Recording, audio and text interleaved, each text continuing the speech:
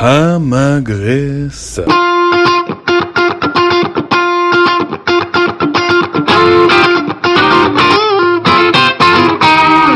אהלן, ומה העניינים? אז אנחנו המגרסה, וזה פרק מספר 3 של הפודקאסט שעושה סדר בעולם סדרות הרשת הישראלי. נמצא איתנו היום מיקי פרומצ'נקו, שידבר איתנו על סדרת הרשת שיצר עם אסף מכנס. כן. ומפמפמת חזק בוויינט של כולנו, גימל. אבל לפני הכל נציג את האדם שמאחורי הקלעים, האדם שבלעדיו אף אחד לא היה מקשיב לנו, הבן אדם שאומר לנו, יאללה חבר'ה, move on. הדר וולף, הידוע גם כדינגמן מהסיבה הבאה. הדר יזכיר לנו מתי חלס עם החפירות ויאללה להמשיך, ויסמן לכם הצופים נקודות שבהן אפשר להצטרף אלינו באמצע הפודקאסט מבלי להתבלבל. אז לענייננו. היי מיקי. אהלן. מה העניינים? מה נשמע? יופי, יופי, כיף שאתה איתנו היום. כיף שהזמנתם אותי. אנחנו מאוד מתרגשים ושמחים שאתה מגיע אלינו ממש שבועות ספורים, 3 שבועות בעצם, מאז שיצאה הסדרה, נכון? כן, כן. 5 הפרקים הראשונים שיצאו כזה תחילת מרץ, ושבוע אחרי זה יצאו עוד 5. נכון מאוד. וניגש ישר לעניין. כן. ספר לנו קצת על עצמך, מי אתה, מאיפה באת, מה עשית? אני בן 30, בוגר של אוניברסיטת תל אביב, בחוג לקולנוע וטלוויזיה. יצרתי את הסדרה יחד עם אסף מכנס, שהוא למד קולנוע דווקא בלונדון. אנחנו חברים מגיל, אני תמיד אוהב להגיד שנה, אסף אוהב להגיד פחות, כאילו אנחנו מכירים ממש כזה מלפני שנולדנו, פחות או יותר, כאילו בהריסות. מהטבור. כן, לגמרי. חברים טובים מאז, ופשוט איכשהו זה יצא שזה הפרויקט הראשון שעשינו ביחד, כאילו חוץ אתה יודע, כל מיני סרטים כזה בתיכון, אתה יודע, חופשה מהצבא, פילם נואר, מביך. אוקיי, זה סרטים ניסיוניים. כן, אז זה היצירה הבוגרת הראשונה שלנו, נגיד, עם כמה שאפשר לקרוא לה בוגרת. מגניב. אז בואו נדבר באמת על הסדרה שיצרתם, על גימל.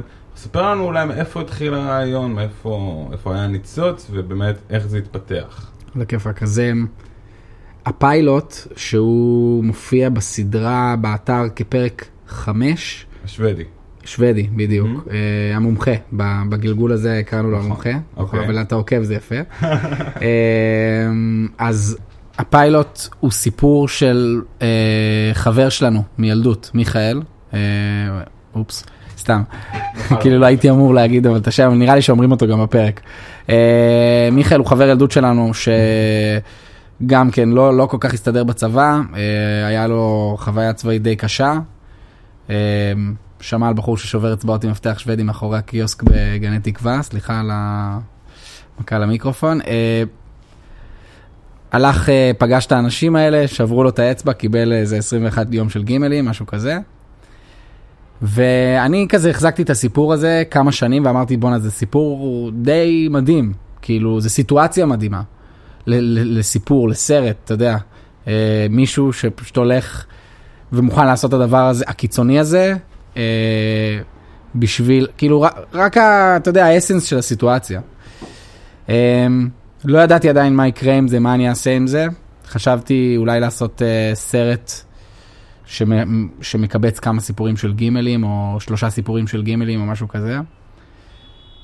היה אז את יוצרים ברשת, בדיוק היה באותה תקופה. מדברים על 2016, נכון? כן. לפני התחרות של 2016. כן.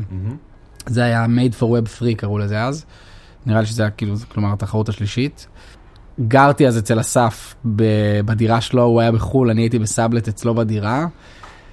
היה לנו איזה משברון במערכת יחסים סביב היציאה שלי מהדירה, לא השארתי לו משהו, לא משנה, עזוב, לא ניכנס לזה פה, אסף גם יהרוג אותי, אבל סתם.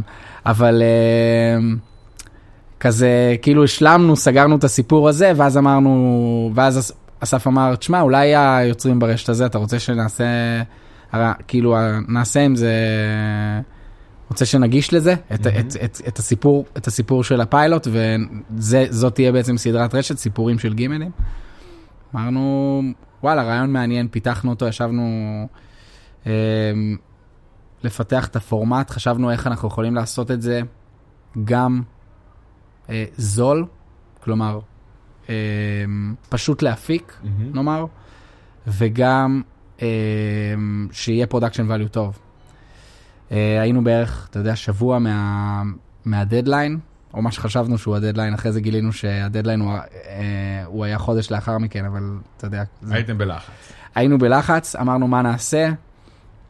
אוקיי, אין לנו זמן בדיוק. עכשיו, לתסרט את זה שהתסריט יישב אחד לאחד, כמו פיקשן רגיל, אתה יודע, קולנוע מצולם, זוויות, אתה יודע, מאסטר, קלוז-אפ, טו שוט. אוקיי. אמרנו, נקליט אותו, הקלטה דוקומנטרית מספר את הסיפור, נצלם עם שחקנים בלי סאונד, כלומר עם סאונד מצלמה, ונערוך ונצמיד. אוקיי. מזל... אז המחשבה על ה-voice over לא הייתה שם בהתחלה, או שהיא כן הייתה שם? המחשבה על ה-voice over נולדה לראשונה, כאילו היא עלתה לראשונה, כדרך התמודדות עם אמצעי ההפקה. אוקיי. ואחר כך, בעצם, כאילו, כשהקלטנו אותו, כשהתחלנו לערוך את ההקלטה, ההקלטות שלנו אחר כך היו הרבה יותר קצרות. כל שאר האנשים שהקלטנו, ידענו פחות או יותר איך אנחנו רוצים שזה ייראה. כשהקלטנו את מיכאל, ההקלטה, רק ההקלטה לקחה 2-3 שעות. כשהתחלנו לערוך את ההקלטה, הבנו שיש פה דווקא משהו מגניב, שיכול לתרום לקונספט, שיכול לתרום למהות של הדבר. שאנחנו, אתה יודע, אנחנו בעצם נתנו למילים שלו לקבוע לנו את השוטינג. כאילו, הוא אמר, טרח, אז עשינו פריז פריים. אוקיי, מגניב. אוקיי, אז זה נשמע כמו נקודת פתיחה מעניינת, לא צפויה שכזו, מגניבה לתוך הסדרה הזאת. אז אני התחלת לספר על התובנה שפתאום חוויתם כשהקלטתם את ה-voice over, ואיך זה בעצם הכתיב לכם את הדרך שבה הדבר הזה ייראה באיזשהו מקום, איך הוא יערך. אז אני אשאל איזושהי שאלה ספציפית, או ננסה לכוון אותך למקום ספציפי בתוך הסשן של הצילומים. כלומר, אתה יכול לבחור אם לספר לנו אולי מהחלק של העשייה של הפרק הראשון, או דווקא אני מניח שאת שאר הפרקים צילמתם יחסית באיזושהי קרבה אחד לשני, אחרי שזכיתם בתחרות. אבל ספר לי על איזושהי חוויה אחת שאתה ממש זוכר שהתמודדתם איתה בהפקה. משהו, אתה יודע, שהיה קצת הרי גורל כזה, האם נעבור את זה, האם לא נעבור את זה, אם לא נעבור את זה, מה יהיה? אם יש לך איזה מחשבה כזאת, איזשהו רגע כזה שזכור לך. מבחינת אם נצליח, כאילו, משהו בסגנון הזה, היית אומר? יש כאילו דווקא, זה מעניין באמת בהקשר של הפיילוט ספציפית, ואני למדתי מזה המון מהסיטואציה הזאת, וגם מלעבוד עם אסף, שהוא לא כאן, אז אני יכול, אתה יודע, אני יכול לשבח אותו בטירוף. כאילו, אסף הוא בולדוזר, כאילו, מרים הפקות ענק לבד, הוא המפיק, הוא הבמאי, הוא התסריטאי, מביא, אתה יודע, את האנשים הכי גדולים שיהיו בכל התפקידים, וכאילו אין לו אלוהים בקטע הזה. היינו 4 ימים לפני התאריך שקבענו, כאילו שנצלם. את הפיילוט. ולא היה לנו שחקנים, ולא היה לוקיישן, ולא היה, כאילו לא היה כלום, היה פחות או יותר את ההקלטה הזאת של מיכאל. הלכנו לתיכון שלמדנו בו כדי למצוא שחקנים, כאילו אמרנו אנחנו רוצים שהם באמת יהיו בני 18, כאילו אנחנו לא רוצים שהם יהיו כזה, אתה יודע, דוסון קריק. כן. 32 playing 18 כזה. אוקיי. הלכנו לתיכון, ראינו כמה ילדים, זה היה נראה כזה, אחד לא ענה לנו לטלפון, הוא יבוא, הוא לא יבוא, אנחנו לא יודעים בכלל אם הוא יבוא, כאילו, זה היה האווירה, ואני שאלתי את אסף, תגיד, מה הסיכויים נראה לך שנצא לצילומים במוצ"ש? אז הוא אמר לי, מה זאת אומרת? אז אמרתי, מה, תאריך כאילו את הסיכויים שזה קורה? אז הוא אמר, ב100% נצא לצילומים, יש סיכוי שזה יצא גרוע, יש סיכוי שזה לא יהיה מדהים, אבל כאילו... אבל יוצאים. לא, זה לא היה בקטע של כאילו ללמד אותי שיעור, היה ב100% נצא לצילומים, זה היה ברור לו. ואני כאילו לקחתי את זה ללב, כי אני נוטה כאילו להגיד, לא, זה לא טוב, אין לנו, אנחנו לא מוכנים, לא מספיק, בוא לא נצא, בוא נדחה ונחכה שכאילו, אתה יודע, זה יהיה טוב, ואז נצא. וכאילו, דווקא בפרויקט הזה, בגלל איכשהו, למדתי נורא לשחרר, בטח שזה בסופו של דבר, רוב ההפקה, ברוב הפרקים, זה היה אני אסף, השחקנים, אסף גם מחזיק את המצלמה, וליאל המפיקה. כאילו לא היינו צריכים לחכות לא לתאורן, השתמשנו במצלמה רגישה לאור, באלפא 7S, בדיוק. בלי סאונדמן, סאונד מצלמה, וזהו. ואתה יודע, לוקיישנים, חלקם מאולתרים, חלקם, אתה יודע, לא מאושרים, חלקם, אתה יודע. פשוט קרה. כן. מגניב. אוקיי, אז אני אשאל, שאלה נושאת, שאלת בונוס, אם יש זמן, אז שואלים אותה. מה הניע אתכם? כלומר, סיפרת את הסיפור של מיכאל, החבר שלכם, שהוא היה בעצם מן הנקודת מוצא בכלל לכל הסיפור של הסדרה, ואתה מסתכל על אתה שומע את הסיפור, זה באמת סיפור מטורף, יצא דופן, אבל בחרתם באיזשהו, כאילו, הייתה לכם בחירה מאוד ברורה לקחת את זה לאיזשהו מקום קומי. כלומר, אני כשכתבתי גם את הביקורת וצפיתי בזה עוד פעם, ואמרתי, זה לא מצחיק אותי באיזשהו מקום, זה יותר משפשף אותי באיזשהו מקום. וכן, זה מפעיל אותי, יש שם איזה מין רגע של עקצת המערכת ואני יכול להזדהות עם זה, או כל אדם שהיה בצהל או במערכת דומה שאתה רוצה פשוט לברוח ממנה, יכול להזדהות עם זה, אבל מעניין אותי לשאול, למה בחרתם ללכת דווקא על הנימה הקומית של הסיפור הזה, בסיפורים האלה? אוקיי, שאלה, אחלה שאלה. ולפני שאני אענה, אז אני אגיד שאתה כתבת ביקורת על 5 פרקים. נכון. ואני עדיין מחכה ל5 האחרים, אז... רשום, מתועד, יקרה. עליך, סגור. אז ככה, אנחנו... כלומר, הנושא הזה, וגם הסיפור הזה של מיכאל, ואיך שהוא סיפר אותו, כאילו, מההתחלה, כלומר, הסיפור הראשון, הוא מאוד קומי, by nature. כאילו, אתה יודע, בן אדם הולך, והוא הולך לאיזה מישהו, והוא לא מכיר אותו, והוא שואל אותו, תגיד, כמה כסף הוא לוקח על זה? והוא אומר לו, תגיד, אתה גנוב, כאילו, מה איזה כסף? יש איזשהו משהו שהוא, הייתי אומר אבסורדי. זה אולי זה הסוג של ההומור, כן, כי בסופו של דבר זה מציאות אבסורדית שבה אנשים עושים את הדברים האלה, לעצמם, בשביל חופש, או בשביל מה שזה לא יהיה. חלק מהסיפורים, רצינו ללכת על סוג של מגוון של סיפורים, חלקם הם באמת, אתה יודע, קומיים יותר, נגיד פרק 9, בדיקה יסודית, הוא יותר, כאילו, אתה יודע, אוקוורדי קומי, פרק 8 הוא כזה, יותר כזה משפחתי, אני חושב שזה 8, נכון? זמן איכות? נראה לי שזה 8, לא... אוקיי, לא זוכר את התעדים של כל פרק. עם האבא והבת. כן, כן. בקיצור, הוא קצת יותר זה, פרק 10 הוא קצת פחות מצחיק, אבל רצינו שהסיפורים האלה הם בסופו של דבר סיפורים של אנשים שאנחנו מכירים, כאילו, ולכל אחד כמעט מכיר בן אדם שזה קרה לו, או שמכיר מישהו שעשה את זה, כלומר הוציא גימלים. ועם זאת, שאתה עושה זום אאוט, כאילו, ורואה כמה סיפורים כאלה יש, אז זה כזה, זה קומי, אבל זה לא באמת, כאילו, יש פה משהו fucked up.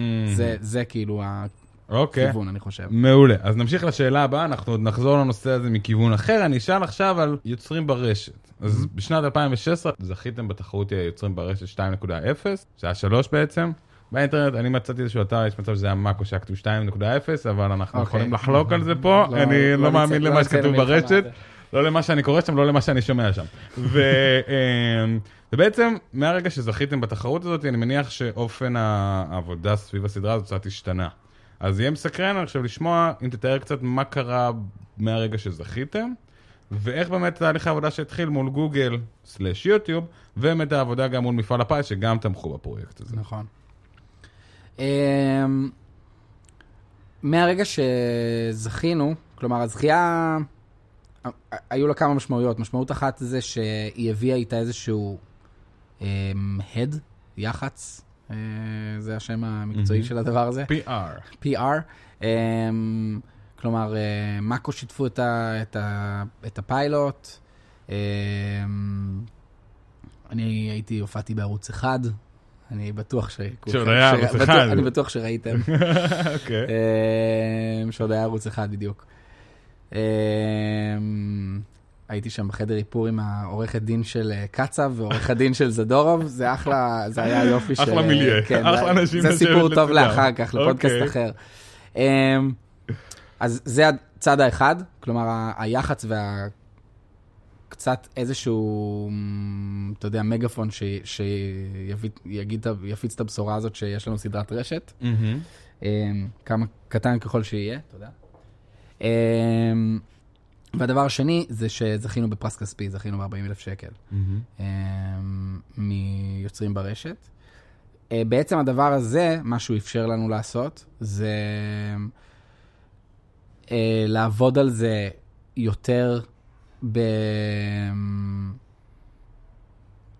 כלומר, הדבר הזה אפשר לנו איזשהו רוטינת חיים, שבה אנחנו לא חייבים לעבוד במשרה מלאה, ויש לנו, חלק מהזמן מתפנה לנו כדי לעשות את הסדרה. עם זאת, זה לא באמת כסף שאפשר להתקיים איתו הרבה זמן. לא ממש אקזיט. לא, זה לא אקזיט. זה לא אקזיט, בטח שלא, שבסופו של דבר עבדנו על הסדרה שנה, אפילו קצת יותר משנה. אז אתה מחלק את זה, אתה יודע, בשתיים, שזה כמות היוצרים, ואז בשנה זה לא יוצא המון כסף. גם עם הכסף שקיבלנו ממפעל הפיס. אבל זה כן אפשר בחלק מהזמן, אתה יודע, שאני אעבוד בחצי משרה, ואסף הוא פרילנסר, אז הוא ייקח פרויקט אחד פחות, ממה שהוא הרוויח כסף באותה תקופה. ושכן התפנה לעבוד, לעשות את הסדרה. ואיך היה באמת העבודה מול גוגל מול גוגל ומול האם גוגל ויוצרים ברשת, מה היה המקום שהם תפסו בתוך התהליך של היצירה שלכם, של 9 פרקים נוספים? אז הם בעצם הם משחררים לגמרי. כלומר, ברגע שהם נותנים את הפרס, אז הם מבחינתם, כאילו, אני חושב שהסדרות שהזוכים ביוצרים ברשת שהיו לפנינו, חלקם לא יצאו, האמת שאני לא בטוח לגבי הדבר הזה.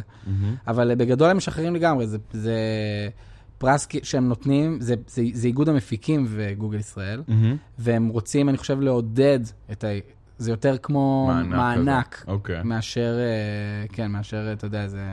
מאשר להיכנס כמפיקים שותפים שיש להם גם איזשהו סייר אמנות. כן, כן, בדיוק. אוקיי. הם היו, אתה יודע, הכי אחלה, הכי מפרגנים, כאילו יכולנו גם לקחת את הכסף הזה ולברוח לערובה. בדיוק. רצינו גם... רצינו גם לכבד את חלקנו בהסכם, וגם רצינו ליצור, אתה יודע, זה ברור ש... אוקיי, מגניב. עכשיו, אז אני אשאל שאלה לגבי עוד גוף גדול שהיה מעורב בתוך היצירה, זה ynet. הסדרה שלכם יש לה עמוד ייעודי בתוך האתר של ynet, שבאמת מופיע באופן קבוע, שאני בטוח שזה נותן, זו פלטפורמה פרסומית מאוד חזקה, כי זה בכל זאת אתר מאוד נפוץ, 1,000,000 לייקים בפייסבוק, זה כן איזשהו כוח חברתי. בהחלט. ומעניין אותי לשאול איך הגעתם דווקא ל-ynet, ואיך הייתה, עד כמה שניתן להגיד, באמת איך היה אופי העבודה מולם, ומה זה, איך זה ישתלב לכם בתוך היצירה שלכם. אז ynet, אנחנו ניגשנו אליהם, רעיון ואנרגיות של אסף, שוב אמרתי, אסף הוא... הבולדוזר. רץ קדימה. אנחנו ניגשנו אליהם, אמרנו, זכינו ביוצרים ברשת, הפרק הראשון עשה כך וכך צפיות בעמוד של מקו. אנחנו באותה תקופה דיברנו גם עם מקו, על אולי לעשות את זה איתם. הם גם תומכים בסדרות רשת. כן, יש להם עמוד כזה של כל מיני... כן, לא יודע אם ראית את טעם גן עדן, יצא לך לראות. זה המלצה חמה. אחלה סדרה. טעם גן עדן, אבס וגפן, זה סדרת בישול של סטלנים בגדול. משהו בסגנון הזה, אפשר להגיד. רגל אחת. פנינו אליהם, אמרנו להם, תראו, אנחנו עושים את הסדרה הזאת, קיבלנו מעט כסף מיוצרים ברשת, ונשמח שזה יעלה אצלכם. וויינט בעצם גם שמנו לנו עוד סכום של כסף, לא גדול, אבל הם גם תמכו ביצירה. מאותו רגע בעצם מה שעשינו זה, היה לנו איזו רשימת פרקים, היא הייתה אז די טנטטיבית, את האמת.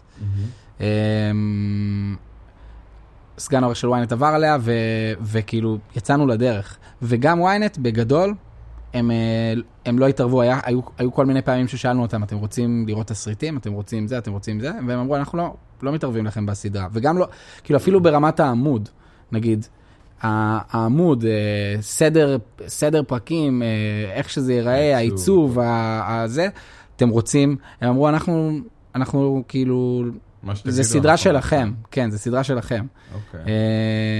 ynet הקימו את העמוד, זה היה בעצם חלק מהצד של ynet בהסכם הזה. הם הקימו בשבילנו את העמוד, שאחר כך אנחנו גם השתתפנו בעיצוב שלו, אבל זה פיתוח שלהם מבחינת בניית אתרים. וזהו, הם גם נתנו לנו בגדול חופש מאוד גדול לעבוד. מגניב, אז נשמע שבאמת אתה סביבכם איזושהי סביבה מאוד מאפשרת. זה כמעט, אני לא רוצה לפתוח פה פה לכיוונים לא חיוביים, אני אומר, זה ברמת הממש שגר ושכח כזה, כלומר, עשיתם פיילוט, יופי, אתם יודעים מה אתם עושים, קחו את הכסף, תעשו משהו, מה שנראה לכם לנכון, ובסופו של דבר זה מגיע אל ynet שבעצם מאפשרים לכם על גבי הפלטפורמה של האתר שלהם, לשדר את הסדרה. נשמע, נגיד, סוג של חלום. אם רק היה בזה קצת יותר כסף, אולי זה היה גם ממש חלום. זה בעצם העניין. כן, זה בעצם העניין. כי שוב, האינטרנט, אתה יודע, זה לא, זה סוג של, מבחינת תוכן, כן? זה סוג של מערב פרוע של תוכן. כן. אין איזה, זה לא כמו הקולנוע שאתה יודע, אומרים, השחקן הזה והשחקן הזה והסיפור הזה של מרוול יביא איקס צופים, אז זה מה שאנחנו יוצאים להפיק. כן? הם כזה אומרים, זה נראה לנו אחלה בשביל קליקים, יאללה, צאו עם זה לדרך, כאילו, כן, בגדול. ובאמת, אתה יודע, והעלייה וקוצבה זה שאין שם כסף, כאילו. אז זה לא שהם שמים לנו מיליונים, ואז אומרים, אנחנו סומכים עליכם. הם שמים בסופו של דבר משהו שהוא, הם בונים על זה שאנחנו רוצים ליצור את הדבר. כאילו, שזה טוב לנו. אתה יודע, רק זה שנהיה בוויינט ונקבל חשיפה, זה טוב לנו. כן, ברור. אוקיי, מגניב. אז אני אשאל את השאלה הבאה שמתקשרת גם להפצה, אז אני מניח שאומנם אנחנו קצת פחות מ3 שבועות אחרי היום שבו עליתם לאוויר, אבל אני מניח שעד כה נאספו לא מעט תגובות, שיתופים, מחשבות, לייקים, דיסלייקים, לבבות או סמיילים נקראים מצחוק.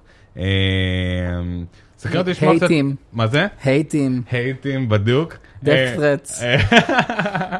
אוקיי, לא יודעת שיש כזה לחצן בפייסבוק, אני אבדוק אותו פעם. זה אדיר, אם יהיה לחצן, מרק, אם אתה מקשיב. אוקיי, אז death threats. אבל מחוייך כמובן. אז מסקרן אותי לשמוע איזה סוג של תגובות קיבלתם, אולי קצת במגוון. אתה יודע, בואו נתחיל מזה, ואז אני אמשיך לעוד את החצי שני של השאלה הזאת. אז התגובות מתחלקות לכמה סוגים, יש את האלה שכותבים, וואי, איך המפיקים של הסדרה לא דיברו איתי, יש לי מלא סיפורים. יש את האלה שאומרים, בתייגים חבר, ואומרים, יו, זה עליך, אתה חייב לראות את כל הפרקים, איך הם לא דיברו איתך. זה כאילו עוד סוג של תגובה. זה התגובה הראשונה בפרוקסי, כן? אוקיי. ויש אז את התגובה הכועסת, שקיבלנו לא מעט כאלה, הם גם מקבלות הרבה הד. אני חושב שזה, אגב, קשור לאלגוריתם של פייסבוק, זה אחד מהדברים שהבנו בדרך. שמה? שמה שהיום הופך משהו לוויראלי זה קומנטים דווקא, בפייסבוק. כלומר, מה שמקדם דברים בפיד, זה קומנטים. כמות של הקומנטים. וקומנטים שמייצרים דיון עוד יותר. כלומר, קומנטים שליליים, שלהם יש כאילו, אתה יודע, תגובה ועד תגובה, זה מה שמחפשים היום. זה ביצת הזהב של הפייסבוק היום. נכון להיום, אתה יודע, מחר זה יהיה משהו אחר. מחר יהיה סקנדל אחר. כן, בדיוק. אז היו הרבה תגובות כאלה, ושוב הם גם זוכות להד, שזה בעצם תגובות או כועסות על החיילים, כלומר... ששתפו את הסיפור. כן, או שחיילים שעושים דברים כאלה, כאילו חיילים מפונקים בגללכם... המדינה שלנו נראית כמו שהיא נראית. כן, יש מישהו שאני פרקטיקלי מפחד לפגוש ברחוב, כי כאילו הוא נמצא בכל אחד מהסרטונים המשותפים בפייסבוק, וכאילו הוא מאוד כועס ומאוד אגרסיבי. הוא נפצע מהצבא כתוצאה מאיזה אבחון שגוי, כי איך שהוא מפרש את הדברים, רופא לא יבחן אותו טוב בגלל כמות הזיופים. בגלל האנשים שעושים הצגות. בדיוק. וואלה.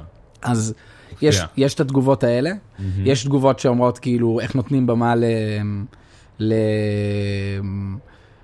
לסדרה שמלמדת חיילים איך להוציא גימלים, או יופי וויינט, כאילו אחוז המתגייסים הוא גם ככה נמוך, מה אתם מנסים כאילו להעביר פה.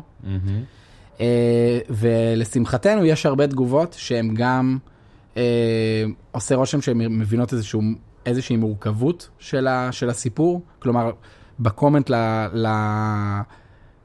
בקומנט הראשון יש את הקומנט הזה של הבחורצ'יק שכועס על החיילים, ומתחת כתוב כאילו, תבין שהצבא זה לא מקום שהוא מתאים לכל אחד, זה לא מערכת שמתאימה לכל אחד. אתה נותר כאילו איזשהו דיון קצת יותר מורכבות. בדיוק. שלפחות מנסה להגיע לאיזושהי לגמרי. עד כמה שהפייסבוק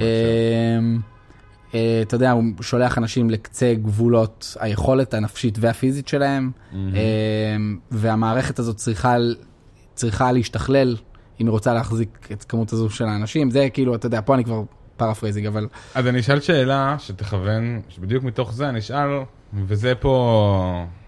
אתה יכול לשקר גם הכי טוב שלך, אתה יכול להיות גם הכי כנה, ואנחנו לא נדע כי אנחנו רק שומעים פה ולא רואים, אבל כשיצאתם ליצור את הדבר הזה, המחשבה שהייתה לכם בראש, הייתה באמת מהמקום היותר חתרני, שמציג פה דברים שעוד לא ראינו, שעוד לא שמענו אותם בפומבי, או שזה היה מתוך הראייה הזאת שתיארת בהתחלה של הרעיון, של הראייה הרחבה הזאת של המצב האבסורדי, ובסופו של דבר אנשים שמנסים להתנהל בתוך ההיגיון של האבסורד.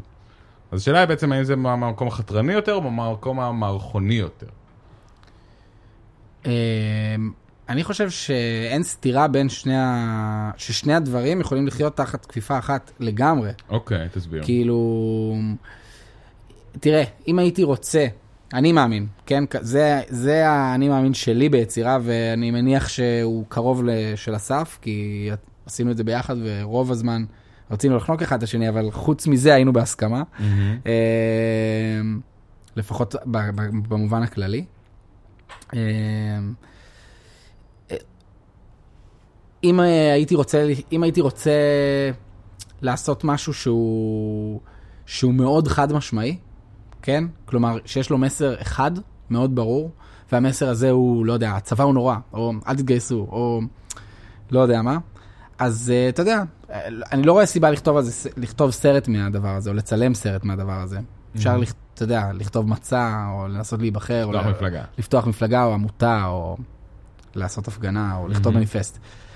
אבל כאילו בעיניי, כשמשהו מעביר את המורכבות, אם המורכבות היא קיימת, והוא מעביר אותה בצורה איך שהיא נאמנה, כולל זה שזה יכול להיות, אתה יודע, מצחיק, יכול להיות עצוב, יכול להיות כואב, יכול להיות מותח, ויכול להיות כולם, או ריינג' של רגשות ודברים, והוא מעביר את זה, אתה יודע, באיזשהו... שוב, זה גם באמת תלוי באיך הוא מעביר את זה, כן? זה לא שאני אומר שתעשה מיליון מערכונים מצחיקים על הצבא וזה יצא חתרני, כן? אבל אם הוא מעביר את זה בדרך מסוימת, זה יכול לגמרי בסופו של דבר לייצר איזשהו מסר חתרני.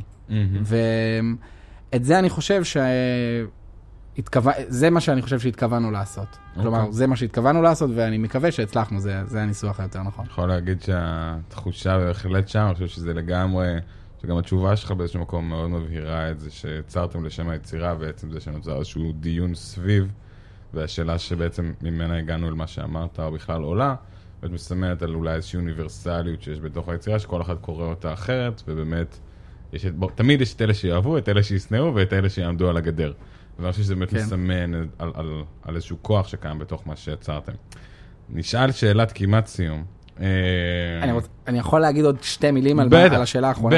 בטח. שמשהו שאני חושב שראיתי בקומנטים, כלומר, זה שדווקא, בוא נגיד ככה, מיכאל, אני הייתי חייל מאוד צהוב, לא הוצאתי גימלים אף פעם, הייתי קרבי, גם אסף.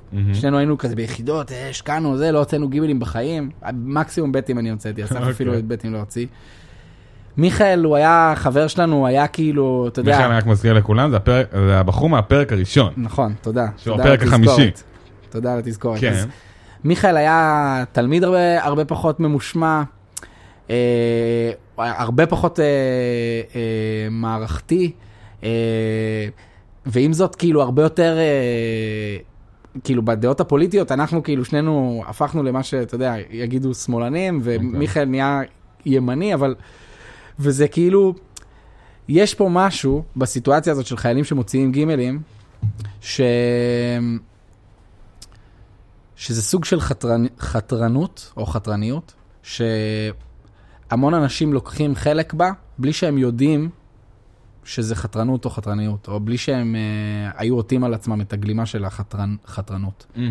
זה פשוט, הסיטואציה כל כך קיצונית שאתה יודע, הם מוצאים את עצמם, עושים את הפעולה הזאת, או מוצאים את עצמם, מוציאים גימלים, ואחר כך אתה שואל אותם על זה, או נוצר איזה דיון באינטרנט על זה, ואז פתאום, אתה יודע, הם אומרים משפט כזה, כמו צבא מקצועי, או כאילו, המערכת הזאת לא מתאימה לכולם, או, ואתה יודע, ואז פתאום, זה כזה כאילו בא לך בהפוך על הפוך, מה שהיית צופה שיקרה, לבין מה שבסופו של דבר קורה, ואיך האנשים מתפתחים להיות באיזשהו מקום, אם אני קורא את מה שאתה אומר נכון. המסר מגיע ממקום, כן, שלא ציפית שהוא יבוא ממנו באיזשהו מקום, פשוט בגלל זה דבר שהוא כל כך נפוץ, זה אקט של חתרנות שהוא כל כך נפוץ. כלומר, אם מספיק שנעשה את זה relatable, את הסיפור, שאנשים ירצו לראות והוא יהיה מצחיק, והם כזה, אשכרה, יש בזה הד מסוים של חתרנות. אוקיי, מגניב, אז שאלה האחרונה, אין לדעת לאן תמשיך הלאה, אלא אם תרצה לספר לנו בקטנה, אבל עולם הזה של הסדרות רשת, בגלל, כמו שאמר בהתחלה, הוא מין איזה wilderness כזה, שאף אחד עוד לא באמת יודע לאן הוא יתפתח, אז לאיפה אתה מדמיין שהעולם הזה יכול להתפתח? איפה אתה נגיד היית רוצה לראות את העולם הזה שמתפתח? אם אנחנו עכשיו מדברים על אנשים שמקשיבים ואומרים, יש לי את הרעיון הבא שיהפוך את הרשת האינטרנטית, ונשלב בתוך זה גם אולי איזושהי אמירה שלך לאנשים שעכשיו יושבים ועומדים לצלם, עומדים לכתוב, טק מהרעיון הזה בא להם רעיון, שהיית רוצה להשאיר אותם עם זה. אני חושב שמה שאני למדתי פה בפרויקט הזה לפחות, זה לצאת ולעשות. ובטח היום עם מצלמות קלות, כאילו DSLRים וציוד מאוד, בסופו של דבר ציוד מאוד קל ופשוט, כאילו, כן? אלפא 7S זה לא מצלמה שעולה 50,000 שקל. היא לא זולה גם, אבל כאילו היא לא עולה 50,000 שקל, היא עולה, לא יודע, 15,000-12,000 שקל. אפשר לזכור אותה פחות, בכמה מאות ליום. כן. לצאת ולצלם, זה לצאת, לצלם, לערוך ולעלות, כאילו. והמוצר באינטרנט ויש מי שיצפה בו. וזה הכיף, שזה כאילו... זה באמת היום נהיה, אני חושב, הרבה יותר פשוט לעשות סרט, כאילו, לעשות משהו, אודיו-ויזואלי, או, אתה יודע, או רק אודיאלי, מה שאנחנו עושים פה. וזה נותן חופש עצום. וכאילו, אם יש לך רעיון, אז תעשה אותו, ולפעמים צריך לעשות התאמות, אז זה לא יהיה, אתה יודע, סרט אקשן עם פיצוצים. ווין דיזל בתפקיד הראשי. ווין דיזל בתפקיד הראשי, אבל זה תכלס גם כן יכול להיות סרט אקשן, פשוט תמצא את הדרך לעשות את אתה יודע, לעשות את האקשן. כאילו, אנחנו, אתה יודע, חלק מהעבודה היה לעבוד, למצוא את הפורמט הזה, שאנחנו יכולים לעבוד בלי סאומן ובלי, וככה. אז אתה יודע, אז לא יהיה שם סצנות מרדף עם מכונות שמתהפכות, אבל יכול להיות שם אחלה מת, אתה יודע, אתה יכול לעשות סרט אקשן עם אייפון. כאילו, והוא יהיה מותח ומטורף, אתה מבין? אז לא יודע, אולי זה מסר טיפה קלשעתי, אבל זה המסר שאני חושב. כאילו, זה מסר שאני למדתי בפרויקט הזה, שפשוט אפשר לצאת ולעשות וייצאו דברים טובים. מהמם. אוקיי. אז מיקי, אני חושב שהגענו לקיצור של הפודקאסט הזה, היה מאוד מאוד מעניין, ממש ממש תודה שבאת. תודה שהזמנתי. ואנחנו מצפים ליצירה הבאה. בכל מקרה, בינתיים אפשר למצוא את גימל בעמוד של ynet, נכון? יש שם עמוד יהודי לגימל, יש לכם גם עמוד פייסבוק, שנקרא גימל סדרת רשת, שגם דרכו אפשר להגיע אל העמוד בוויינט, וכמובן תגובות ותגובות לתגובות ותגובות לתגובות לתגובות, שמעלות אותנו גבוה בפייסבוק. אז תודה רבה, ולילה טוב. תודה.